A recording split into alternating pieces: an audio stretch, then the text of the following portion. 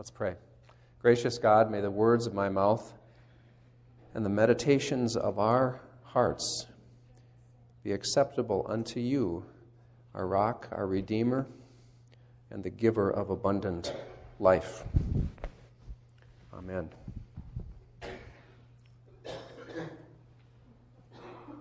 Well, that's kind of a fun story, isn't it?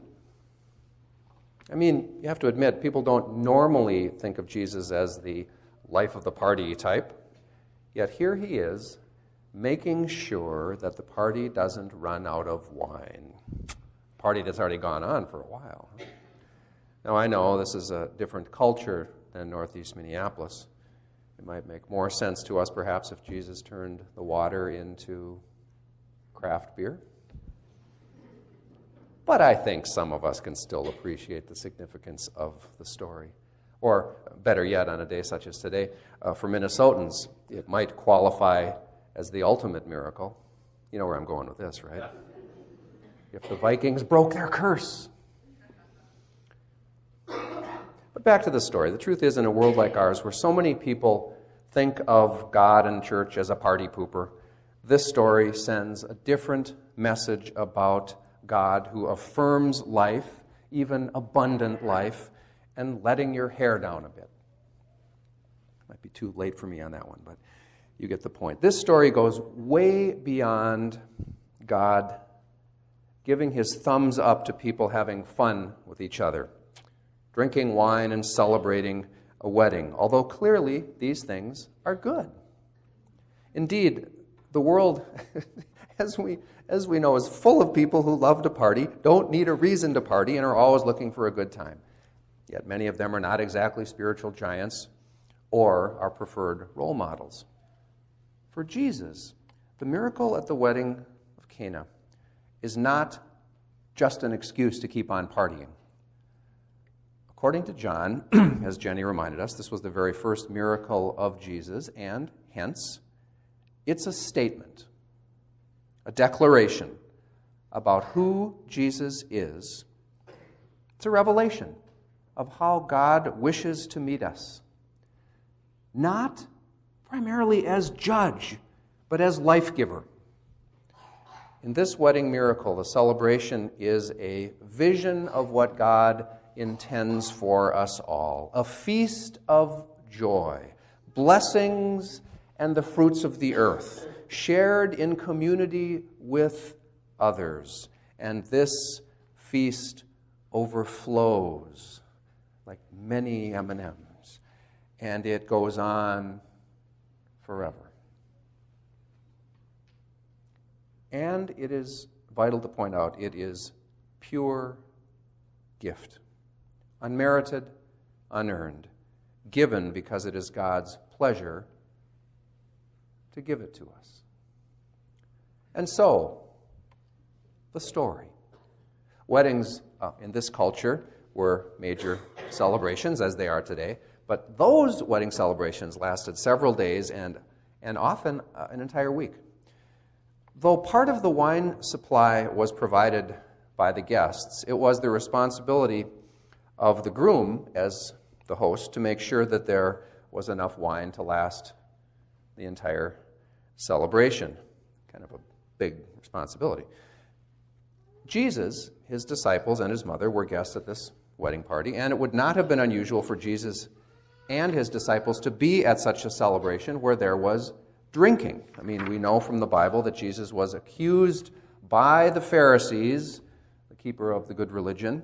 He was accused by them of eating and drinking and having just generally too much of a good time. To them, a serious religious figure was supposed to be somber and shaming of others, not enjoying food, drink, and laughter with the unworthy. Well, Jesus clearly didn't fit that mold. So, the wine runs out before the celebration is over. Not good. Major social embarrassment for the groom. Jesus' mother somehow found out and told Jesus, presumably before the rest of the guests knew about this. Now, it's not clear exactly what Jesus' mom expected Jesus to do at this point. I mean, if John is correct, Jesus hadn't yet performed a miracle publicly. This was his first one. So his mom was not necessarily assuming, he would do one here. One commentator suggests that since much of the wine supply was dependent on the guests, and since Jesus and his disciples had very little means, it's possible they didn't bring much by way of gifts, wine, to the wedding. As a result, the shortage may have been caused by Jesus and his disciples' presence at the party. We don't know. But if so, Jesus' mother sharing the fact that the wine ran out takes on a whole new tone, kind of like, Jesus, now they're out of wine because the guests didn't bring enough. You better do something, like go and buy some more or something. We don't know. The nuances of this conversation you can read all kinds of things into it. At any rate, Jesus' response is curious and a bit prickly. Well, what concern is that to you and me? My hour has not yet come. On one level, this could be interpreted as a rather typical mother and son exchange. Mom, it's not our problem, okay? So don't put me on the spot, I like his mother's response here, though.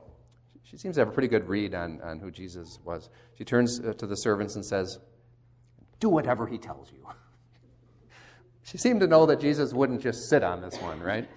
And sure enough, he didn't. Jesus asked the servants to fill up 6 jars of water, and those are big jars, draw some of the water out, bring it to the chief steward. They did, and when the steward tasted the water, which had now become wine, he called for the groom and said, everyone serves the good wine first, and then the inferior wine, after the guests have become drunk, but you have served the best wine for now. And think about it, 6 jars of 30 gallons. Yeah, that party's going to last a while, huh? End of story. So, what does John make of this story, and what do we make of this story? Without a doubt, this was, for starters, an act of compassion, saving the groom from the shame of running out of wine. But the miracle is much more than that. The final sentence tells us that Jesus did this miracle to reveal his glory. And his disciples believed him. So, this sign identified who Jesus was, namely the long-awaited Messiah. It revealed what God wants for us, a really cool party that just keeps on going. And it reveals who gets invited to the party. More on that in a minute. So, first of all, this was a sign that Jesus was, in fact, the long-awaited Messiah who would bring the Messianic age, the kingdom of God that's referenced often, where everything gets worked out the way God wants it to be. Something we can experience now episodically, but is not fully realized until the next life. We might think of it as heaven, but of course, we often experience some of heaven right here, or can. It's offered to us. So, a sign Jesus is the Messiah. Secondly, Jesus' miracle and the prophecies that they fulfilled tell us what God wants for us. There are many descriptions of what this Messianic age will look like in Scripture. There are images of peace and restoration, such as, and the lion will lie down with the lamb. Peace. The blind will see. Restoration. The desert will bloom. More restoration.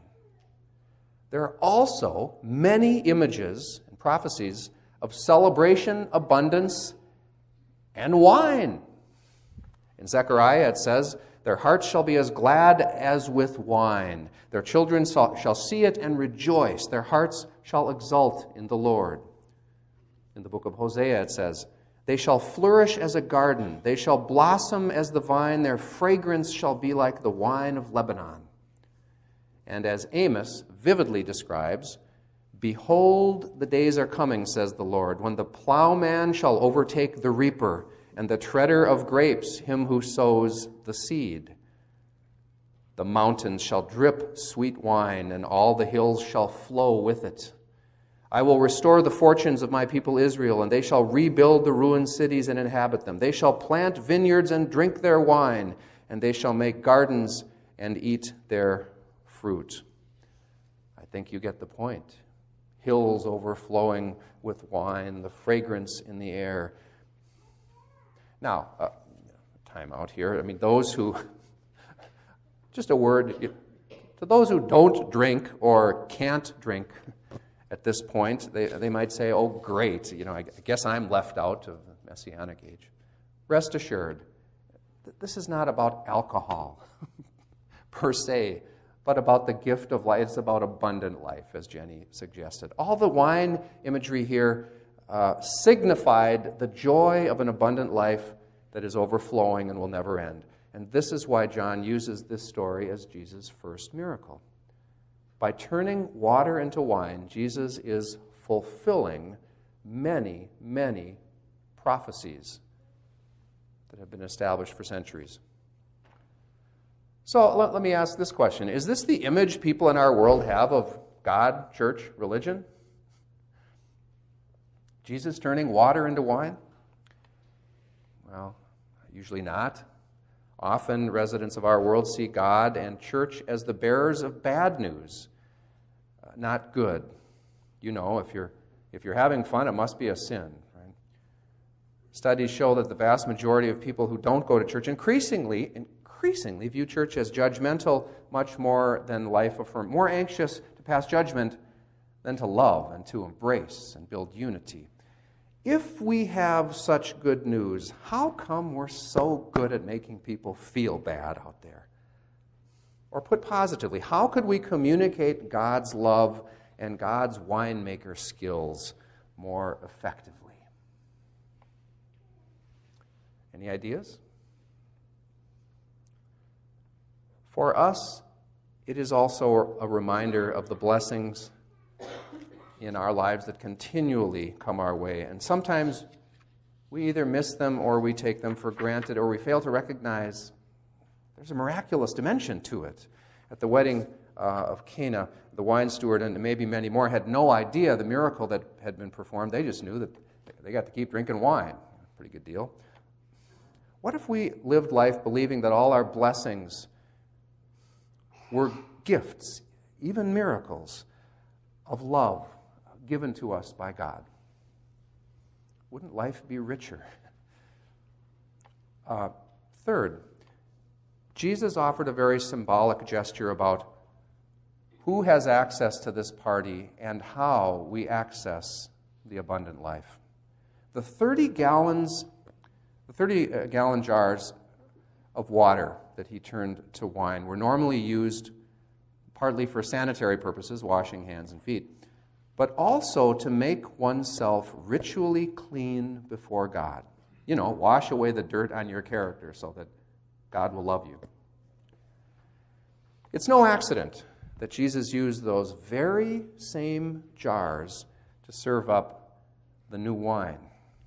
The old-time religion signified by those jars was, us cleaning ourselves to become acceptable to God. In this story, the same jars are used for something quite different, something that replaces the old-time religion. Instead of using these jars to clean ourselves up, God uses these jars to pour us the best wine that we've ever had. The meaning is clear.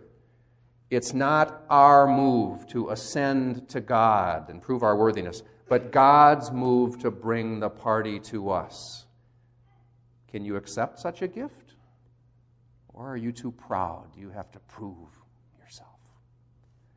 In Jesus, God has come to us in our very midst to give to us the wine of joy and celebration and abundance. As Marcus Borg points out, we are invited to a wedding feast where the wine never runs out.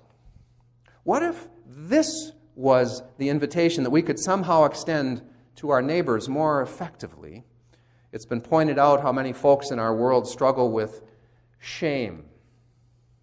The sense that I, as a person, am either worthless or simply worth less than the person next to me. We talked about this at our book club last Wednesday at Parkway Pizza. How people in life struggle with something, and everybody does, of course, and then may feel unworthy of God or even going to church at all because of their struggle, and they just find other things to do where they don't feel bad. Could be due to divorce, chemical addiction, unemployment, mental illness, low self-image. The list goes on and on. Kind of includes all of us. The end result is that the task of making ourselves ritually clean and worthy is just too big of a task. And it really is. There's just not enough water in those jars to get the job done, so why bother at all? And then we see that God says to us, don't bother trying to clean yourself up. I've turned that water into wine, and I'm offering it to you because you're worth everything to me. So drink up and give thanks. Amen.